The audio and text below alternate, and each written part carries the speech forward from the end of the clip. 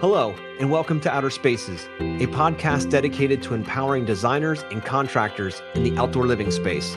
Through this show, we hope to create a powerful resource for you, someone who is trying to grow their company but might not have all the tools and processes to do so. On Outer Spaces, we are passionate about breaking the chains of small mindsets and helping contractors just like you take control of their businesses and their lives. My name is Joshua Gillow. And I'm Dwayne Drawn. Through our 40 years of combined dirt under the nails experience, we look forward to sharing tips, strategies, and other contractor success stories here on the Outer Spaces podcast. Without further ado, let's get on with the show. Hello, and welcome back to the Outer Spaces podcast. This is your host, Joshua Gillow, alongside my trusty sidekick, Dwayne Drawn. What's going on, Dwayne? Not much, man. Just chilling like a villain, enjoying the day. Temperatures are going down, but it's a slow, gradual, come down. So it's nice and smooth. Normally, Chicago is just 85 one day and 33 degrees the next day. That's only how it is, but it looks like it's coming down slow. Yeah, it says here in Pennsylvania, it's Tuesday now. By Friday, they want 80. And this is the middle of October. It's just insane for how warm. We typically have a good frost by now, and it just hasn't hit us. So what are you going to do? So you've been up flying at all? No, I have not. I've been forcing myself to study for the test. So I've been staying in the books and reading and studying and like purposely doing this because, I can fly my ass off and I'll fly every day if I can, but I got to study for these tests. I got to get the test right. I got to know the knowledge, got to know how to land it or which runway to land on or how to talk to them. So I got to get that information down pat before I go up and spinning around the earth again. Exactly. You don't want to land it on the wrong side of the plane.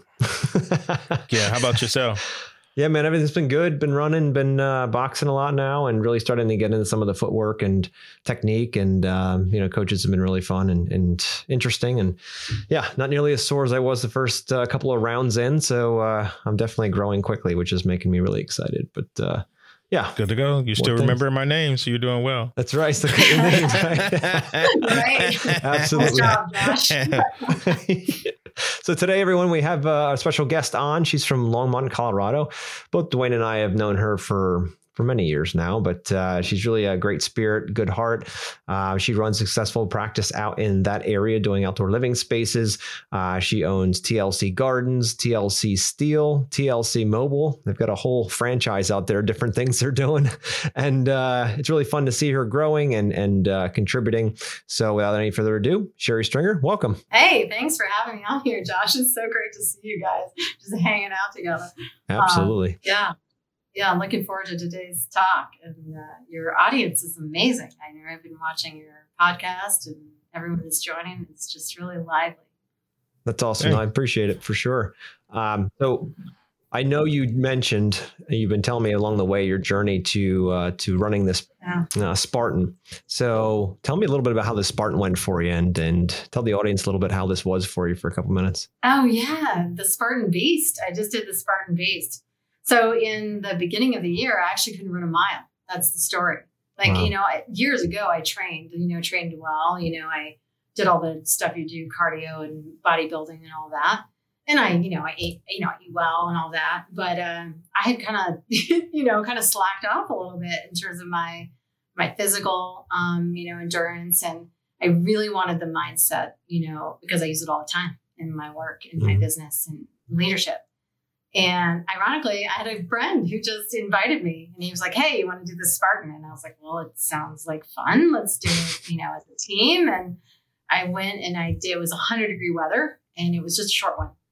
And it fueled all the other rituals, all my rituals that I had. It fueled them and solidified them. Like, all of my rituals that I get up early in the morning and, go for a jog or a walk. And it just made those rituals solidified in a more concrete way because I had a goal, right? Oh my God, I'm going to have to run this 10K and I'm going to have to do all these obstacles. So I started practicing for that. And once I did one, I was like, wow, this is so much fun. It takes grit. It takes determination. It takes an inner game where you really have to, kind of walk yourself through these really hard obstacles. And lots of times you fail and you have to do burpees. Yeah. So from there, I was like, let's go. And I signed up for a bigger one because I was so excited by that one. And the beast that I just finished this weekend was a beast. We're talking about 14,000 feet in the air. We're talking about 5,000 feet elevation gain, half marathon, 30 obstacles, and innumerable amount of burpees. Wow. So, yeah. And I meet the people that have the same mindset. I meet people that have determination, and they have strength of will, and they have discipline, and they have a good attitude, just a good approach to things, and a wanting to just figure out what's the best way to get through this obstacle, but laughing the whole way and enjoying it. And just being around those people, like, fuels me too. Absolutely. And I got to hang out with them. So it was really awesome. Now, Sherry, how do you train for these events? Well, my training is probably a little different than other people's because I really go after just like training the base. So like I did my cardio for 6 weeks where I did the Maftone formula. So I did 180 minus my age. And that means you have to be really, really patient. And that's why I started laughing because I'm like fast, I'm like quick. I like to be really efficient. And I had to really slow down because at the heart rate that I was training at, which is aerobic, so that you can become fat adapted. So I don't need to eat a lot, while I'm racing. I don't need to supplemental food. And I wanted to do that. Then you can walk. You can't really jog. And so I'd be like, I can do it. I can run a 10-minute mile, right? Or an 8-minute mile, but I can't do it at this heart rate. So I had to really slow down, and I was like walking, and then I jog, and my heart rate would go up, and I'd have to walk again. It was really, like, at first it was really frustrating, but it taught me to slow down, and it taught me to plan out bigger slots of time for me. And I started doing trail runs, and I started loving it. I'd be out there for 4 or 5 hours running. That's awesome. But the impact on my body was less. And then you have to do a lot of grip work. You have to do a lot of upper body work because a lot of the obstacles are climbing over walls and, climbing, doing bar work and, throwing spears and lifting, Atlas balls and dragging things, so there's a lot of upper body strength that's required. And that's great for me too, because it's not something you normally would train for. Right? Absolutely. Go for a run and do a few push-ups. You don't intentionally train. That's really awesome to hear. So I did.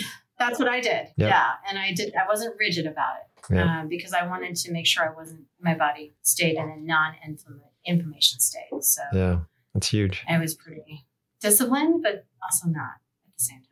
No, that's incredible for sure. And, and that translates right in the business when it comes to that determination, that the mindset side of things, getting everything lined up. And, you translate it, whether you're physically exerting yourself over obstacles or whether you're mentally observing, getting yourself over obstacles on a daily basis in your business. There's really not a whole lot of difference. You have to have the mindset to know you can conquer it, regardless if it's physical or mental or a combination of both. And, by constantly proving to yourself you can do these things, my goodness, nothing is impossible at that point. That's one of the big things. So, so Sherry, tell us a little bit about how you got into this industry, how you started, outside building awesome spaces. Oh yeah, that's a crazy story because I had another life as a scientist. I had a molecular biology degree, and I was heading towards having my own lab. And I got invited to a landscape advisory task force, and I ended up in a task force. It was for islands in the neighborhood.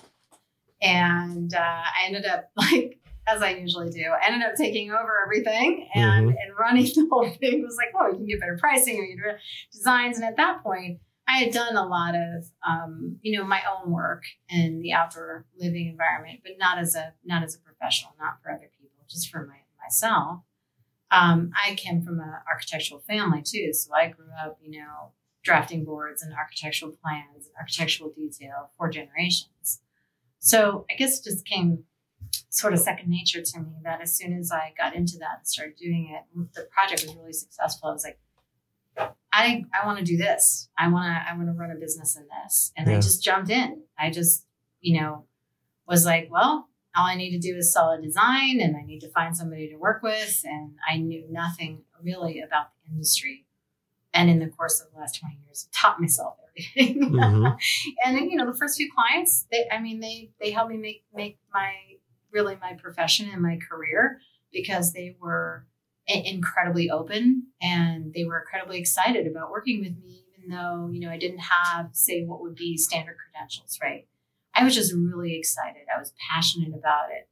And I brought that energy. And that was probably one of the first lessons that I learned. It was like, wow, just bring the energy, the passion, the enthusiasm you have for it, because then people feel heard and they feel seen and they want to engage with that. Yeah. Sherry, let's back up a little bit. You were molecular biology. Biologist. Yep. Wow. Okay. So you went to school and like you had your own lab and everything? I was working towards my own lab. I was in a PhD program. Okay. For getting a PhD in molecular biology. Wow. And I was in the middle of, writing all the research papers and entering in the PhD part of my program when all this happened. And I was like, I don't think I want to I don't want to run a lab. I don't want to write for grants. I thought that's where I wanted to lead people and empower them was in science. So you're like a doctor. Kind of, yeah. God damn. I know, crazy, right? You're a freaking doctor. I'm a freaking doctor, yeah. Damn. How'd you do that and go to landscape? I mean, you're probably studying the color of the plants. You probably know when the time they grow. Oh yeah, I drive my team crazy. I bet you can see a plant breathe. You can probably see a plant breathe, like he's breathing. And it gets even worse when it gets into slope, because I'll be like, I'll be with my team and I'll be like, how to calculate a 3% slope, right? And it's this many inches per 100 feet. And then if you only have 25 feet, then it's this. And you can just see them kind of glaze over like, oh, can you just give me the detail? Like, how many inches is it? Just tell me what to do. Wow. I'm like trying to teach them. Yeah. Yeah. Hey, they're going to have you work on Mars. Like when they start sending to, like, you remember Inspiration 4? You see that? You're about to get a job. You're about to get a job for Elon. They're going to send you to Mars because you can get them up there and grow some plants on freaking Mars. God dang. Fucking doctor in this landscape field. I mean, Jesus. Oh, yeah. And I use the skills all the time, to dissect things. Yeah. No, it's really cool. And so you said you've been doing this about 20 years. Have it been through TLC or have you transitioned, or how has that been? Yeah, it's been TLC the whole way. Cool. But TLC has gone through many more metamorphoses. And of course, now it's about to transition to another one called Solid Ground, where it's evolving into another entity. But it's been a journey, like there's all these different layers. Like I remember when I first started, it was like I was trying to figure out, okay, what are the products and services that I'm going to deliver, right? And how am I going to and how much am I going to charge? And how am I going to charge, right? When you're first starting out, you just don't know. You're like, I don't know how I should be approaching clients. You don't have any processes in place. And I had to, kind of develop the processes with the clients and figure out, okay, well, how am I going to communicate with them? How am I going to charge them? And when am I going to charge them? And what am I charging them for? And what do I actually want to produce? And then from there, you go to another stage, which is like, wow, okay, now I've got clients. And now I want to figure out how I work more with my ideal clients. That client I did my best work with. Why did I do my best work with them? Yeah. Who do I need to now work with to do these more complicated designs? So I started making networks and vendors and other people, like electricians and plumbers and masons and everything that I would need to do these more complex, holistic designs. Because as I got into it, that's where I went. I wanted to deliver value. So I wanted to make something that actually was holistic and solved a problem on a holistic level. So that's another phase, right? And then you go through a phase where you're like, okay, well, now I want to hire people, but now I got to convince them. Now I got to sell to them. I can't always sell the designs to my clients, but I got to sell to my employees and say, this is why we do this process. This is how we communicate. This is what our brand is. And this is what we do. And that was a whole nother learning curve. I remember just going through this process of like trying to figure out, oh my gosh, how do you get people to do what you ask them to do? Like, it's not that simple. Like, you don't just go do this. I want you to go to site and, look at what, the contractors are doing and give me feedback on that. It just doesn't work that way. Like, you have to develop a whole system of valuing them, right? And serving them and finding out, why are they here? Why do they want to work with you? What are their long-term goals? What are their short-term goals? So that was like a whole nother learning curve of like, okay, when you first start, you're just like, I'll hire employees and I'll tell them this is their job. And here's a shovel. Right. Exactly. Dig hole. Exactly. Here's your job description. Yeah. And here you go. Go ahead and go do that. That's what you think, Yep. Yeah. And it's not like that at all. So let's go back to the beginning. Sherry, let's go back to the beginning. Yeah. So when you started, Mhm. did you see another company operate that way? Or did you, like, I'm still trying to figure out how you leave molecular biology studies and says, did you work with somebody? Did you start the business yourself? And then what type of work were you doing? Was it outdoor living? Was it plantings? Like, what were you doing? Explain that. Sure. Yeah, that's a great question. So when I got on the Landscape Advisory Task Force, there was already 2 companies that were basically doing proposals for remodeling the islands in our neighborhood. And I got involved in setting the standards. I already knew a lot about plant material, and I started working with them. And we hired them. In the end, we hired them to do the islands, and I worked with them. So I worked alongside them. So I worked alongside their lead designer. I worked alongside the owner of that company. It's a big company. They have, I guess they're about as big as we are now. So they had 5 crews, which to me was like huge at the time. And they have a mason crew and a bunch of other crews. And so I watched how his business worked. And I don't know, I did what I always do. I connect with people, and I'm a connector. So I just kind of really connected with them, and I learned everything I could from them. And during that process, it was like 10 months or 11 months. I took a lot of notes, and I was like, oh, well, he's charging this much for designs, and he's using this plant palette. And, oh, wow, this is how he's directing his crews and how he's, moving them around. And through time, I actually ended up working with him. He would come to my office, and he was like, can you organize my crews? And he would bring like his whole list of crews, and I have all these projects. Can you please, can you organize them? And I was like, this is a great opportunity. I can see like how you map out crews and how you plan that stuff. So I was in learning mode. I had a growth mindset from the very beginning. Mm-hmm. And I always am like thinking about how can I absorb, how can I connect people, how can I bring them together? So when I went through that, I was like, I can do this. And after, going through graduate school and some of the other challenges in my life, which we might talk about, is that I knew that nothing's impossible. All you have to do is decide it's something you want to do. You decide you want to do it, you do it. And the action itself brings you the clarity, right? I could pontificate on how I'm going to start the business, or I just take the action. And the first few clients, then I try a process, and they're like, I'm confused. Then I change it, right? Yeah. Or if they're like, man, I love this, then you're like, okay, got it. Yeah. Did you know it was landscape, or did you know it was going to be outdoor living when you first started? Were you focused just on landscape, or were you focused on outdoor living? I was focused on plants in the beginning. Okay. Because plants were what I knew. Plants were what I knew. I had done carpentry, I'd done masonry, I'd done all the trades myself, but I didn't know how to like bring them together. I didn't have the landscape architecture knowledge that I have now.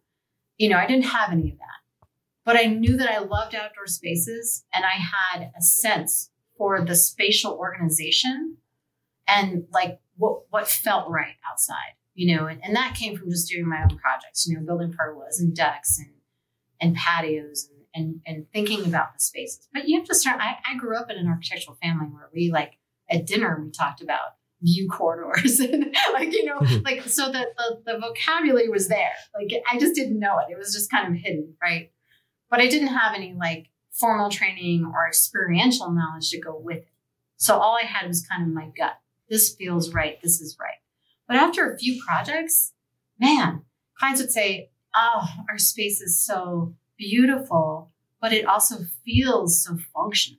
Like when we flow through it, where you place the patio and the size of it and the functionality of it, all of those things started to slide in as I started taking action. Right. Yep. But I digress, because you really asked me, like, how did you make that leap? Right. And it's seeing other people doing it and realizing that I could do it And then I just made the leap. I've always had a lot of courage, which sometimes gets me in a lot of trouble. Yeah, some of the definitions, some of these defined words, I actually learned from you, me talking to you. But if somebody was, say, somebody's listening and they're a young designer, they're coming up and they want to learn words like view corridor, or there's some other words you use about the natural traffic flow pattern, or some other stuff about the golden ratio. There's things about, there's ones I actually use a lot is lines of force. Where would this young new, where would this young new up and coming designer learn these lingos and learn these words, and where would they get this information from? Well, I studied a lot in the traditional textbooks, and most of that because I had gone through college, I'd gone through graduate school, so I knew how to study, right? And I knew that there's pieces of information there. There's vocabulary, there's lingo there that I can use. And they use slightly different language. You can mold it to your own, right? Because we're all like, if we're in this industry, we all are creative and we're all problem solvers. So that means we're looking for ways to sort of creatively piece things together. And so when I was reading about from landscape architects, in these traditional books, about these things, it was, views from inside out. It was mass of the house, and I took those and then started coming up with my own names. Now, the other thing you can do though is, and this is really powerful, is you pick a few landscape architects or designers that you really admire, right? And I did a combination of people that I admired. I did architects, I did, landscape architects, I did designers that never had, an official degree, but had been really successful. I picked a couple, and then I followed them. I followed what they were posting, their websites. I looked at their publications, and in that is the lingo. Like, I followed Julia Messervy for a while, and I was really fascinated with her work, and I still am. And one of the things she would say is, I want to build a wall with voluptuous curves, right? And she had found that worked for her. And I found that so intriguing because the language we use in design is powerful. It communicates so much more than just the lines put on the paper. So if you're a designer starting off and you want to learn some of this stuff, it's so easy. Just put on your growth mindset hat and pick a few people that you just totally admire, start following them, and then pay attention to the lingo that they're using. Yeah. And then Norman Booth writes a great standard book in landscape architecture, which I use for design. And that's it just says landscape architecture principles. And it has a lot of the tenets, of design, which are taught in a lot of different platforms. Yeah. So a lot of that's really cool. It's amazing how, how that all flows together and how you can create your own vernacular out of everything, you speak about. You can take some words you read and then make your own twists and throw them out there. And all of a sudden you own that, which is really cool. And you see here other people using those terms and you're like, holy shit, I'm making a dent here. This is pretty cool, and they're getting it and it's fun and all that stuff. But so obviously we hear your background, we understand your background, you get into this outdoor living field. Where did you get your business sense from? Like, how has that worked with a very much a visionary personality? Like, how does that all meld together? How does that come to life? That's a great question. That came to life through the passion I had for it. Like, I wanted to succeed. It's like, it's kind of like the Spartan race. Like, I want to finish the half marathon. I want to still be in business in 3 years. So I better learn everything I can about business and how to run a business. Yeah. And I'm going to do that by, success leaves clues. So I'm going to network. And so for me, APLD, the Association of Professional Landscape Designers, and other associations like it, the Contractors Association in here in Colorado. And I even joined the ASLA to talk to like-minded people. How are you running your business? What are you doing? What's the size of it? How did you start it? What processes did you use? And early on, I ran into Chris Heiler and Jody Sheila, legends in the field. Chris Heiler had run his own business, and he started this thing called Landscape Leadership, and he had a bunch of processes on there. And he had never been part of APLD, but this was part of the networking journey, right? Like if you're open to information, like it's all out there. And one thing I learned as a creative person is you don't need to reinvent the wheel. That's what I did at first. You know, I'd be like, I can do that better. I'm going to make a better process and do it better and all this stuff. But now that I'm on the other end of it with a number of partners and a much bigger business, I realize that there's a reason why a process is a process is a process. Yep. You can only get so far without them. So I ran into Chris Heiler, and then Jody Sheelan was connected to Chris. And I started talking to him about his business, like, how do you do this? How do you do that? Taking notes, just like I did before I left into the industry. And Jody invited me to be on his radio show.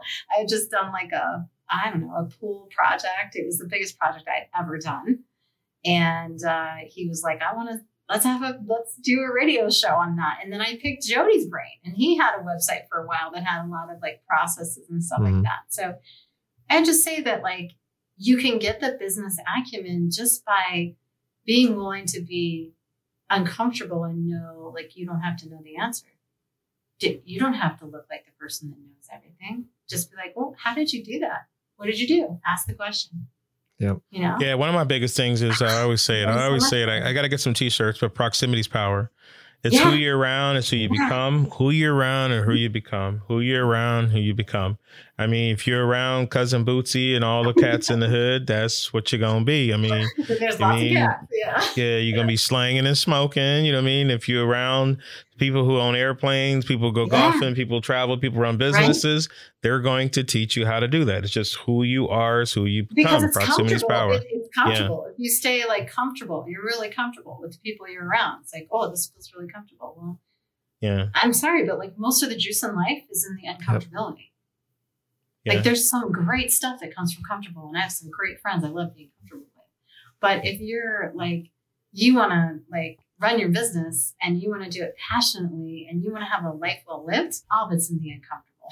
Yeah, because what you think about yourself and what you're thinking is actually the world that you're creating. And here's one of the biggest hindrance too, is like you're saying, it's uncomfortable, is a lot of times people don't realize that what you're thinking is only what you've seen. Yeah. I mean, and what you know. Yeah. So what you have to do is you got to start getting away and meeting new people and talking to people, going to different environments and playing the same, doing different things to start feeding more knowledge into your brain. So now you can start creating, a better life and something better. Like one of the things I used to saw growing up in church is you would see the same people sitting on the same pew every single Sunday. And like, I don't want to talk about it, but I know nothing was going anywhere in that life. They were just sitting there and they don't go anywhere. They don't do anything. They wait for next Sunday and do it again. You know what I mean? Like, so there's no experience. Right? Yeah. You don't get those different perspectives that then suddenly your mind goes, wait, oh my gosh, like all this comes together for me in this unique way. And you just get the same perspective over and over. But it's so true what you say about your mind, because what we say inside is based on the visual experiences we've had. Now, if you don't have any of those perspectives, it's like you never saw it. Yeah. So you can't think it. I don't know. Some of that shit I say inside, I might get arrested. Right? If you guys heard what my mind thinks about that all day, like arrest him now. Lock him up. Lock him now. He's not doing the right thing. Yeah. Lock him up now. Oh, is that what you're telling yourself? Oh God. There's so many times when I'm like, Sherry, just go home. Yeah, lock him up. Yeah, we can't have him on the streets. The shit he's talking about in his brain, we can have him on the streets. Yeah. What do they say about introverts is that one of the reasons that they have such a hard time socializing is that they've got so much going on inside. They've got so many thoughts going on, rattling around, right? And things that they're thinking about. It's like, well, where do I start? You know, believe it or not, I don't believe in a person being an introvert or an extrovert. Here's what I believe. I believe it's the shit that they've told themselves and somebody told them. An introvert can get their asses outside and go meet people and shake hands, and an extrovert can sit inside and get some work done too. It's what they've told themselves, and now they want to believe it, and now they want to make that happen for them. I don't believe in it. So don't get mad at me and hit me with the introvert, extrovert police or the ADHD police. I'm Like, not you know, gonna- Dwayne, I have it too. Like, you know, I'm going to have watch Josh. I'm going to have somebody send me an email. Like, you know, I have ADHD. Well, the so thing don't is talk that about you- people like me. Like whatever It gets you used as claim an yourself to be. excuse. I mean, Yeah, that's unfortunately, it gets Yeah. used as an excuse. Like, hey, I'm an introvert, so I don't need to write. Or It's an whatever. identity. So I totally get Yeah, that. I don't bullshit. think labels Yeah. are kind of Now, BS. you could be dominant. Like you can have a Yeah. dominant introvert. I mean, you can Oh, sort yeah. of be dominated by that, but that doesn't have to be in control of your life. Like I'll let you go on Oh, this yeah. one too, but I Yeah. think like reading books. I read by listen to audiobooks. Okay. Yeah. And I hear a lot of people say, I can't read audiobooks. Well, how many have you done? Okay. Yeah. And you Yeah. didn't Take your ask time. me how many that it took for me to read, for me to Yeah. understand. It's just like alcohol. We all remember the first time we drank beer. Yeah. That shit Right. was nasty. Right? And Yeah. coffee, sure. that was nasty. Yeah, Like you I remember, can't like, even, the I don't first even time understand you why tried it, we're you still kinda like drinking it now. Yeah, you looked at the person like, why are you drinking that? It's awful. Yeah. Yeah. Yeah. Yeah. No, it makes sense. I mean, you could couch it in different terms. You could say that, you know, there are times when you get fueled with energy and times when you feel drained of energy. And Right. that's more being aware of your energy levels, right? And Yeah. how you utilize them and how you express them and what you actually need. Like what fills Yeah. you up and what energizes you, right? Yep. And that's really important in running a business because sometimes you get kind of focused on, oh, I'm just going to get this revenue. I'm going to get that revenue. I'm just going to do this task list. I'm going to get this product out. Well, hold on a second. Where do I get the filling up here so that I can now fill up others? Right? So if my energy is low, I need to be aware of that. It's that internal mindset, that mental state, the mindset of, wow, I know it fills me up. If I do this, you know, I love podcasts. I love this. This fills me up, right?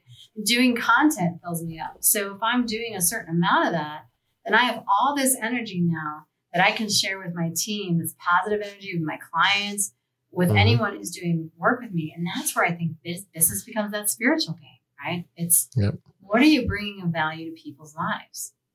And if you can't bring the value to you inside without knowing those energy levels, then how can you bring that to anybody else? Yeah. Yep. And Right? where does that start for you? Like when did you come into the business with that mindset, or that's something that grew upon you? Because in the beginning, if you would have said that stuff to me 3 years ago, I'm like, I don't know what the hell you and Josh are talking about, you know? Like, so where does it happen? You know? Yeah, it from the fires of hell. No. Yeah, I agree no, with that. Seriously, Like yeah. there's some truth to that shit too. There Yeah. is. No there doubt. is. I mean, Yeah. you have to suffer through. For me, the journey was suffering through very difficult relationships within the business, right? But there's a lot of different ways that can happen for people. It can happen from different relationships with employees they hire that are conflictual, and you have to kind of work through your own inner, your inner conflict with all those things. And how do I still run a business? And the thing about running a business that I think is such an interesting journey with the energy piece that you're asking about, how do you get that mindset, is that you actually have to move through the pain. You have to be in a point where you really don't know what to do. You have nowhere to turn. You feel like there is no other answer and the doors are going to close in 3 days. And something inside you shifts. It's like the must-do moment. I've got to do something with the information I have, the tools that I have available to me now. What is that? And something shifts.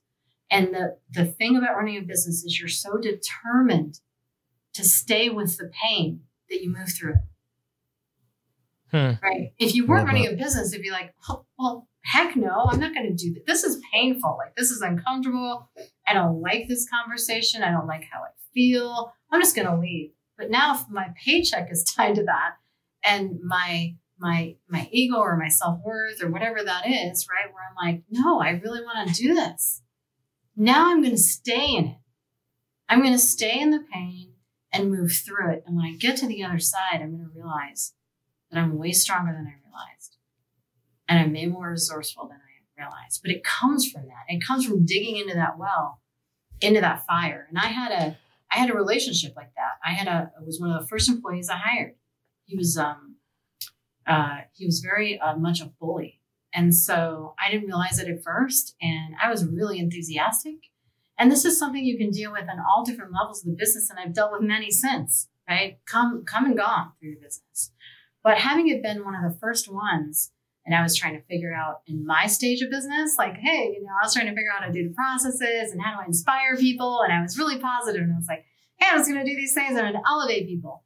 And this particular employee would just tear me down and tear me down and tear me down. And at first I thought, you know what?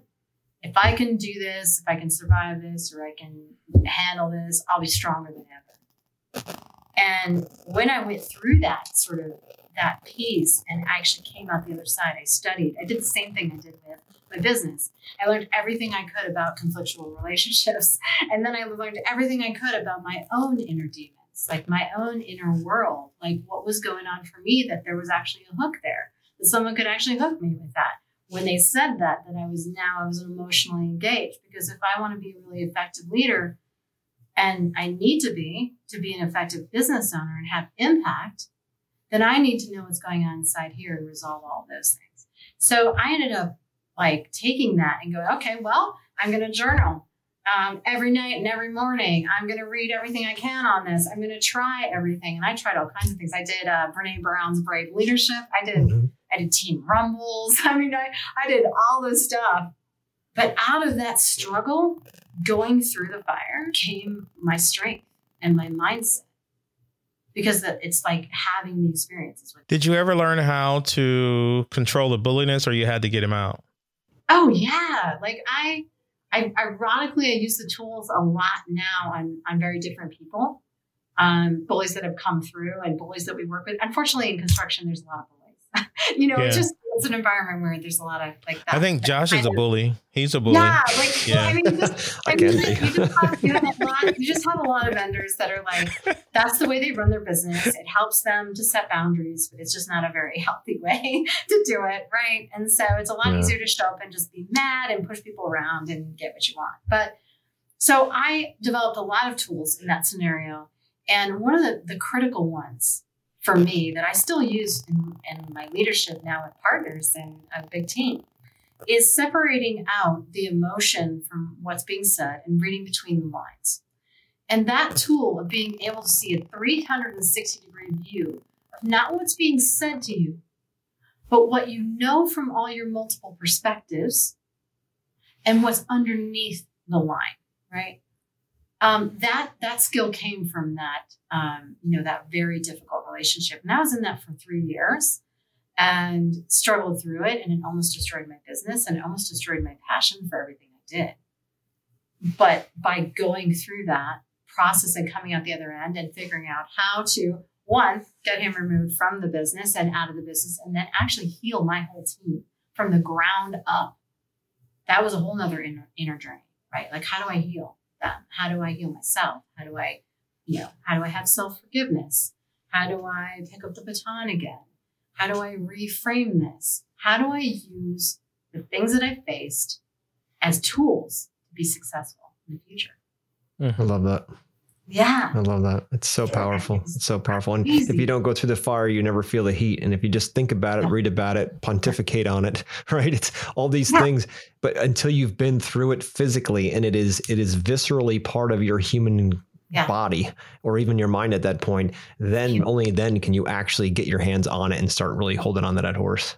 Right. And that's where when I look at people I admire, it's like they've been through the fire in different ways. Like they've been through something that they felt it in their body and they had to have that moment where something just went ching, ching, ching, ching, click, like, no, I'm not going to let that happen. I'm going to find a way. I got a question for both of you guys. Okay. Yeah. Do you feel you have to go through the fire, or can we start learning and using the knowledge that we have now, since it's available, to avoid the fire? And this is for both of you. Yes and no.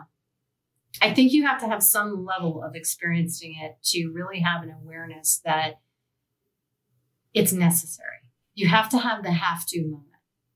Mm-hmm. If you've already experienced a have to moment, then you can actually not have to go through the fire again when you have a similar struggle with something completely different. You go, oh, you know what? I kind of recognize that. You know what I need to do is I actually need to look at all the different perspectives and decide what's the most important thing for me right now.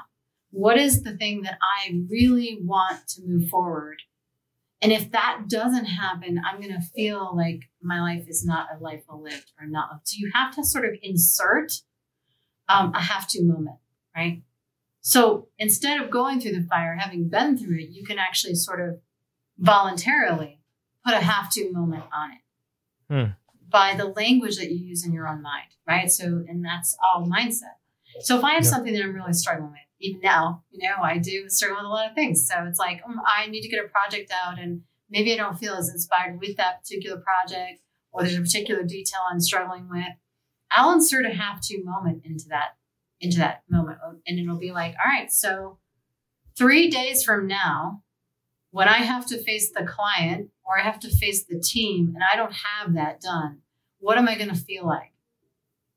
And then I do that with the interpersonal relationships too, right? So like, in business, you always have like people, they'll come and you'll give them, you'll support them, you'll elevate their lives, you'll give them everything you'll give them their knowledge, all that. And then you'll always have, an employer or two where they'll just quit without notice, and all of a sudden you're like, you're like, you just feel, you feel angry, you feel hurt. You're like, I give you so much, and then it's like, how do I insert a have to moment here so I can be the leader I want to be? And it's like, okay, so if I go down that road of how I'm feeling right now and I don't separate out the emotion and I'm not the leader I want to be, and I end on being calm and pointing out how what they're saying is really not what really happened, and then try to elevate their lives as they leave, so that's the leader I want to be. I say, what's that going to look like in 3 days when the rest of my team has heard what I've said to this employee when they left? How am I going to feel in that moment? That's my have to moment. Okay, then I have to be the leader that I want to be. So you can avoid going through the fire if you can. Don't forget the tough stuff in your life. Don't forget it. It's a 360 view. Take every tough moment you've ever had and use that as a tool for your have to moments. Yep. I love that. And, Goggins, he says it best when he says that, it's called cookies in your cookie jar. The stuff that doesn't kill you or gets really close to killing you, right? Those that are cookies, you put them in the cookie jar. And when shit hits the fan and you are just maxed out physically, mentally, whatever, you look back, you look in that cookie jar and you pull it out, obviously figuratively here. You pull it out and you look at it and you're like, shit, I've done things 3 times worse than that. I'm still going to keep cruising. But it's being able to dig deep. And you asked Dwayne about how do you have to go through the fire? And I believe you do in order to get the intensity for whatever subject you're working on or whatever struggle you went through. The intensity comes from the knowing that you can kill this. It's the fear typically is what grips a lot of people and what takes up so much space in their minds when they're thinking about, am I going to be able to do this? Am I going to be able to do it? What happens if I fail? What would people say? These kinds of things. If you take that out of it and you realize that if you just take the fear side out because you have this understanding that that no matter what, you will persevere. You will not give up on yourself, no matter what. And maybe it's not the same direction you planned on going, but eventually you'll get to that end. Even if it's not the way you think it's going to happen, you just have a knowing because you will not give up on yourself. That's the end of it. And everyone that's counting on you as well, they're second nature. First, you got to make sure that you're keeping numero uno in check mentally and physically so that you can be that for other people and be there and serve them at that highest level. But through the fire puts you in a position in your mind. And I know every one of us has been through it. And it puts that power in you that you know what? You can't hurt me. You can't hurt me. That's the bottom line. Yeah. So true. And we keep proving it to ourselves by doing events like Spartans and like running marathons and all these different things, boxing and flying. Like you keep pushing yourselves to the limits of, I don't know if I can do this. Right. I don't know if I can do this. I mean, Dwayne's taking his test now and studying for, his pilot's license. Can I do it? I'm sure it's in the back of his head. I know, and now with boxing or running, there's times when I'm like, I don't know if I can do this. And when you're like, shut the fuck up and keep going. The next thing you know, an hour later, you're like, it's done. Holy shit. I didn't know I could do this an hour ago. And I just did it. Yeah, just go to flight school. You'll put a lot of shit in your cookie jar. You'll put a lot of stuff. You know what I mean? You stall that plane one time and it's not coordinated, and that left wing rolls and you drop about 500 feet. You know what I mean? In a few seconds. Yeah. You'll. Now we're talking about fear. You'll have a lot of shit in your cookie jar. Like, holy crap. Yeah, you're trying to land and the wind is blowing sideways and you can't straighten it up to get down, and you got to go up and come back around, and you can't do it again. You got to go back up and come back around. And then the second time you go back up, you hit a whole bunch of turbulence on the way up. Yeah, you'll see. You'll get a bunch of shit in your cookie jar. I love that, because isn't flying just an analogy for exactly what you have to do? Yeah. I hate it as much as I love it. Right? It's the same amount of love and fear. Yeah. Like it creates more fear in me that I think beyond military fear. I've been so afraid in the airplane that my back hurt.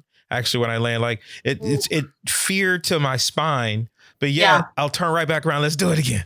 Do it again. You know what I mean? Well, because in conquering your fear, right? Like, I mean, that's the other side of life.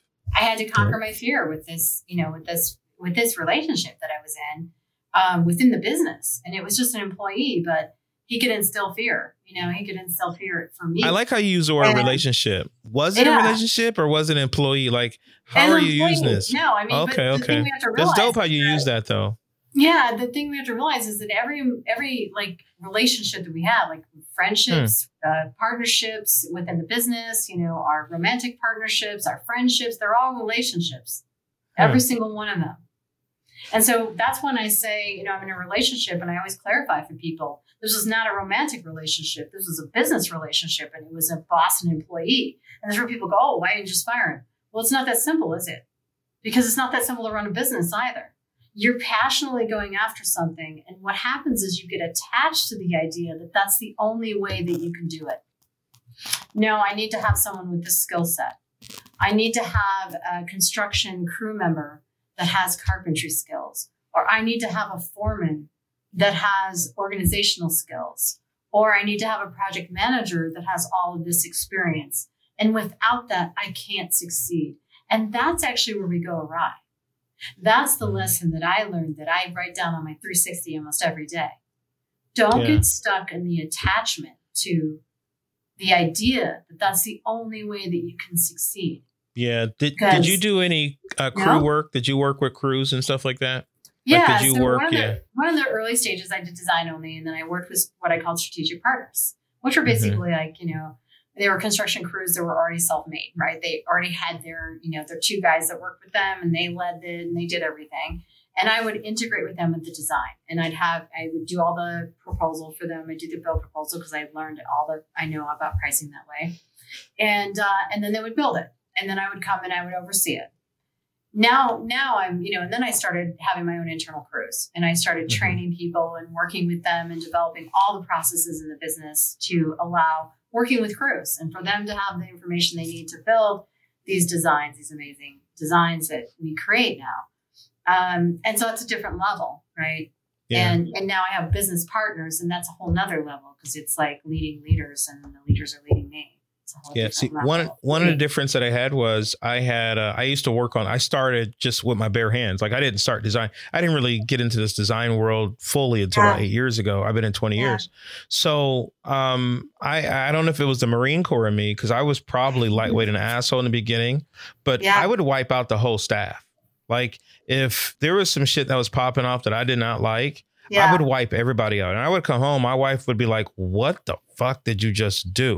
I'm what happened to your team? I'm like, they're gone. And she was like, why? I was like, well, they did this. They were smoking. They were doing. She would say, babe, but who's going to work tomorrow? I'm like, well, I'll figure it out. And one of the things that I had is I was never going to let anybody hold me hostage on my business and my operation. And I would wipe the whole crew, like no joke. Like I walk up at a job site one day and 3 guys were smoking weed in my truck. Yeah. I mean, like, I pull up and they're weed belling out my truck. This is a funny story. I actually walked up to the truck. I was so distraught. And it was actually one of the real high end neighborhoods that my butt got in. So I was like blown away. I walked up to the truck. I actually hit the blunt. Like, I was so pissed. I didn't know what to do. I hit the blunt. We got all the work done. And as soon as the work got done, I told everybody, don't come back. That was it. And my wife was like, what in the world? She's like, you can't fire everybody. I said, they're not going to hold me hostage. I'll finish it. I'll figure it out. But I told them, don't come. And they're smoking in my truck too. Like, don't do that. I told them, don't do that. Yeah. I mean, thanks for letting me hit the blunt, you know what I mean? So I could like get my head calm, but they had to go, man. I can't do that. So I guess that was the difference, is that I guess I have the relationships with them, but they know there's like, it's a business. We're going to operate this business. We're going to take care of clients. If you're not doing that, right? You got to go. Yeah.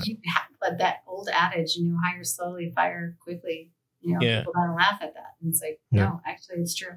Because even like now we have a team of 25, and we just had like 2 guys. They were on our teams. We have 5 crews, and we showed up and they were vaping marijuana, which is legal, but not on our job sites. And we had made it very clear we have no tolerance policy. And we're like, we're sorry, you're gone. And they got really upset because they were like, well, we're part of the team and we're da-da-da. And it's like, no. Not today. Not anymore. But if you don't, it's like, if you don't take that action either, then your whole team sees you as not really caring about the environment, and like everything falls. I don't know if you guys read Tipping Point, but Maxim Gladwell talks about this in Tipping Point. It's like, if you're not taking care of like the subways and where they're, if there's all this graffiti and there's all this trash, then nobody else is taking care of it. Well, that's the problem we got right now in America. Yeah. Right. But if it's taken care of, everybody takes care of it. And that's the thing with your business culture. You can't turn a blind eye to what's going on. And that's the other part of 360 and getting multiple perspectives. As soon as you start hiring employees, you have to do that, Dwayne. Like sometimes you have to clear out the room, because it all becomes this culture. And you have to get a good, solid group.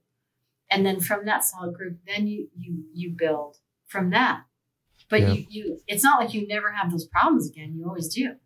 And now you have less time to deal with it. You've got to make a decision quickly. You've got to stand in your values. You've got to promote your values, and you've got to do that with the people you're leading so that they can lead others, because now you can't touch everyone in the company. Yeah. So it's like, no, you got to do that quick, like make quick decisions, Yeah. That's the hard part about running a business. Nobody really knows what it takes. It's challenging. People are they're like, oh, everything's going to be hunky-dory. We'll have chocolate and we'll have breakfast. Yeah, exactly. Everybody wants that big company. They want that big company. And they're like running. Like I see it, like these guys are in the trucks, and I was that guy. I'm sitting in the trucks and it's just me or one other guy. Yeah. You're dreaming about having that big company and and then you finally get stuff moving and you got operations going and you got hundreds of thousands of dollars flowing to the bank account.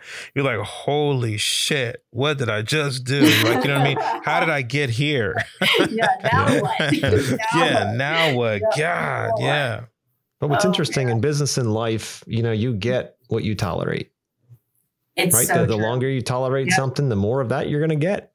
And the second you put your foot down and say no more, you're now back in control. And it's tough. I mean, to Sherry's point, it's tough when you have people that are part of a team and you're like, who am I going to find that can do this? It works so well right now. It's like an old shoe that fits, but it's not good for running. It's not good for hiking, but it kind of works. And sometimes you stub your toe and it hurts more because the front of the whatever, you know what I mean? So the thing is that you just get used to it and you get comfortable with it. And then it's like, I got to make a move here, but I don't want to because I don't know what else to do. And and then add the abusive side to it as well. And that could be a whole nother mental game, because then you're like, well, is he right? Is he wrong? Like, should I be a better leader? And you start going through all this head trash, because to Sherry's point, I mean, we all face that. We all face it as leaders. Am I doing the right job? Am I really leading my people best? What else do I need to work on inside of me so I can help lead them more? And, people like that bring it out of you. And you're like, oh, crap, he might be right. She might be right. What the hell? And if you aren't truly rooted in a good, solid foundation in who you are, again, putting the oxygen mask on yourself first, understanding who you are, what your why is, what keeps you running in this crazy world we call business, right?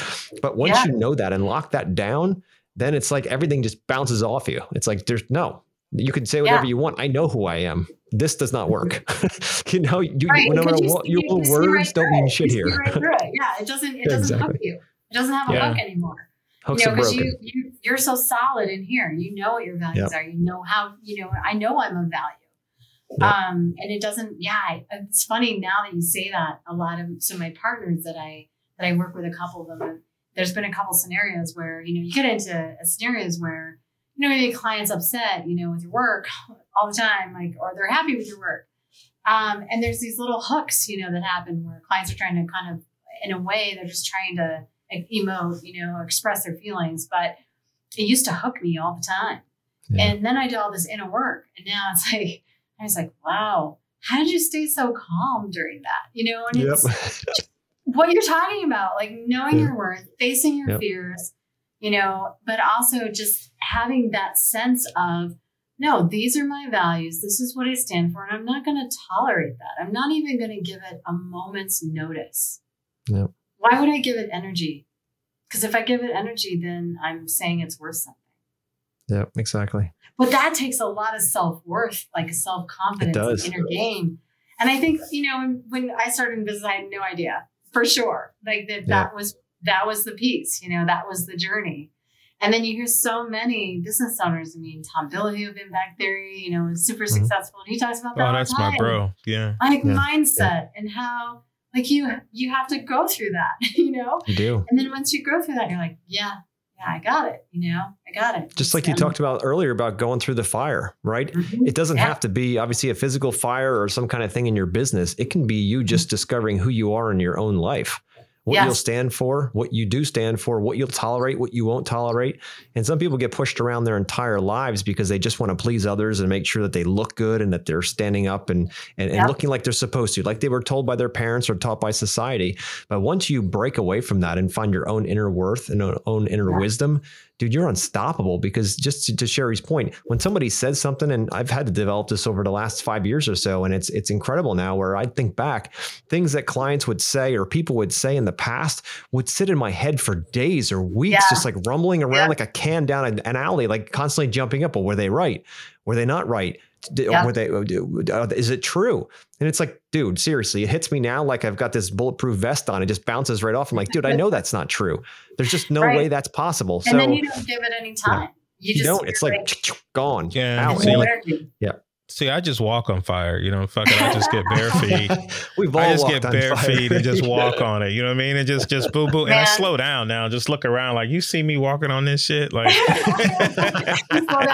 cool moss. Cool moss. Go ahead and pause for 2 minutes. Yeah. Just walk on.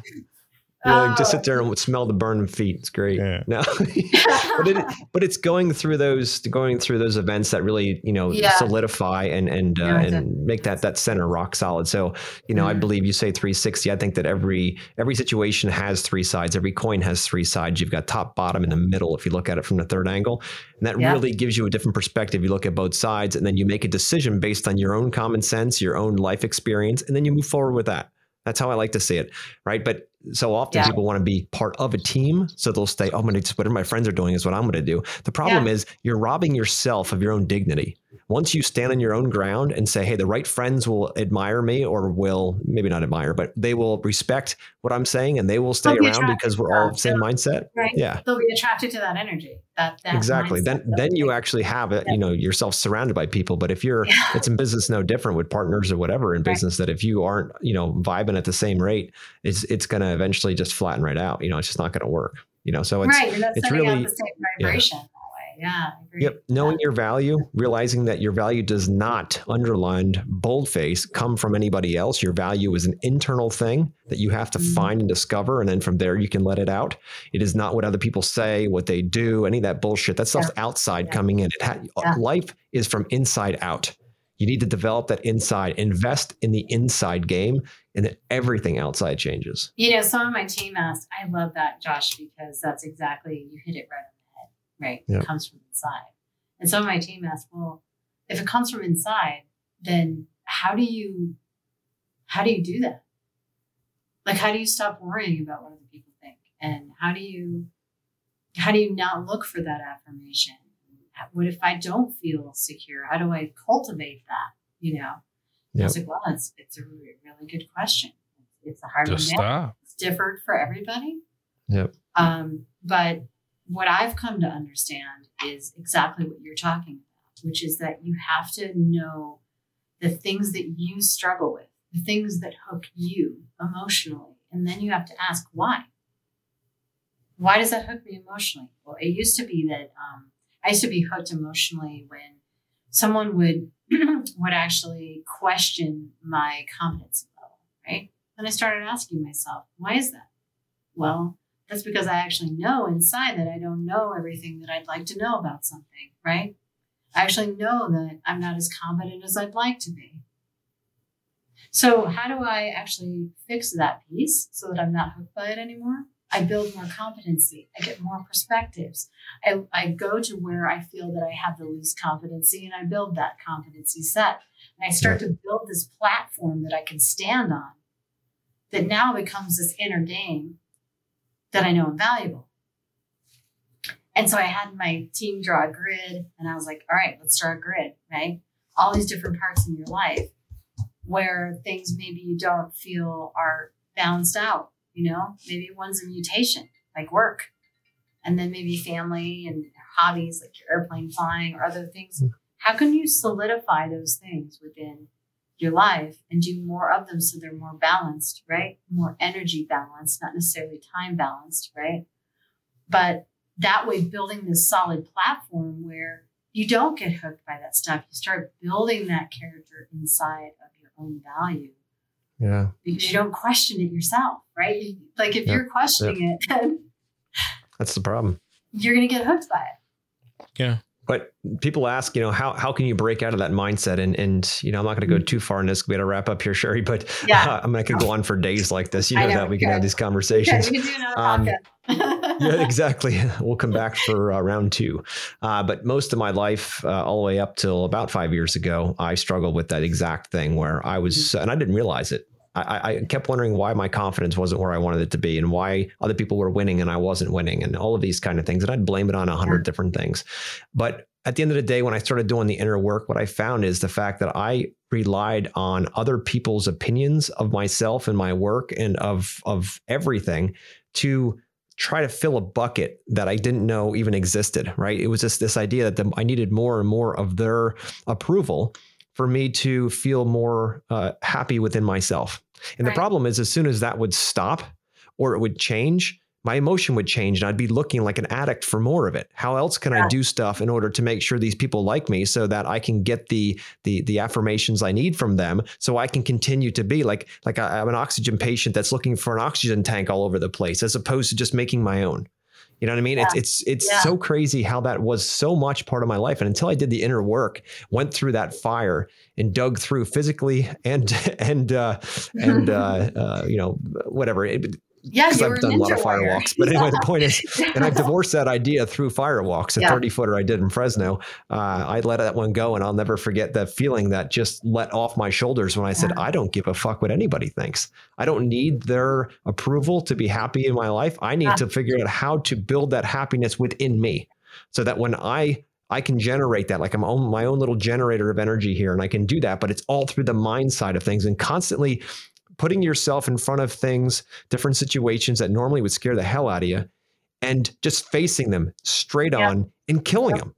And then you build that confidence knowing that no matter what, you're going to get through this. You're going to get through this. You might not know a path now. Hell, I might not know a path in 15 minutes of what's going to happen, but I know 100% sure that I will get through this and I will figure it out. My team, myself, my family, whatever. We will always win. And that's to know that deep down inside of you takes that internal work. It takes that mindset work.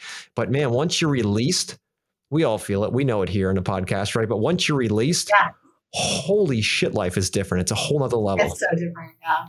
And then the thing is you go after more things that you're like, Spartan. If I can do that, I can do that too. That's it just always held me back. And why not do this? Why the hell you think I'm boxing, right? It's something I've always wanted to do, but I was scared of. And I'm like, screw that, dude. That's the next frontier.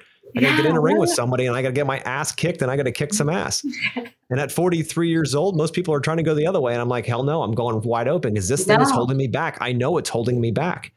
So that's how I do it. Yeah, I love that. Thank you. That's beautiful. Cool. Well, guys, we can go on for months with this subject for sure. We might have to do a version 2 here and have Sherry back on. But so, Sherry, how do people find you? I mean, I really love everything we chatted about, but how can people find you, what you're working at over there at TLC and just in general? Yeah, absolutely. So we have a website, go to tlcgardens.com, and we have a blog on there. We'll be launching a podcast called On Solid Ground in the next couple weeks. Nice. And you can find us there. We're also on Instagram. Our handle is _TLC Gardens. And I can send all this to your listeners and all of that. Cool. So you can find us on Instagram. We're on Facebook and all social media outlets. That's the best way to get a hold of us. And then if you'd like to shoot a question to me directly, you can send a question to cs@tlcgardens.com. Go. Awesome. Sherry, it's been a pleasure, and I really enjoyed our conversation as every single time. And I really hope the listeners got something from this. And guys and gals out there, if anybody thinks that you get into business and you just figure it all out by reading a couple of books and you don't get your hands dirty or something like that, I tell you, you got a big surprise coming, because all of us have been through through the fire in order to get to where we are right now. And we made a lot of bad decisions and a lot of really good ones. And, it's just a matter of learning. I don't look at them at all as being, failures. I look every single one of them as being a chance to learn.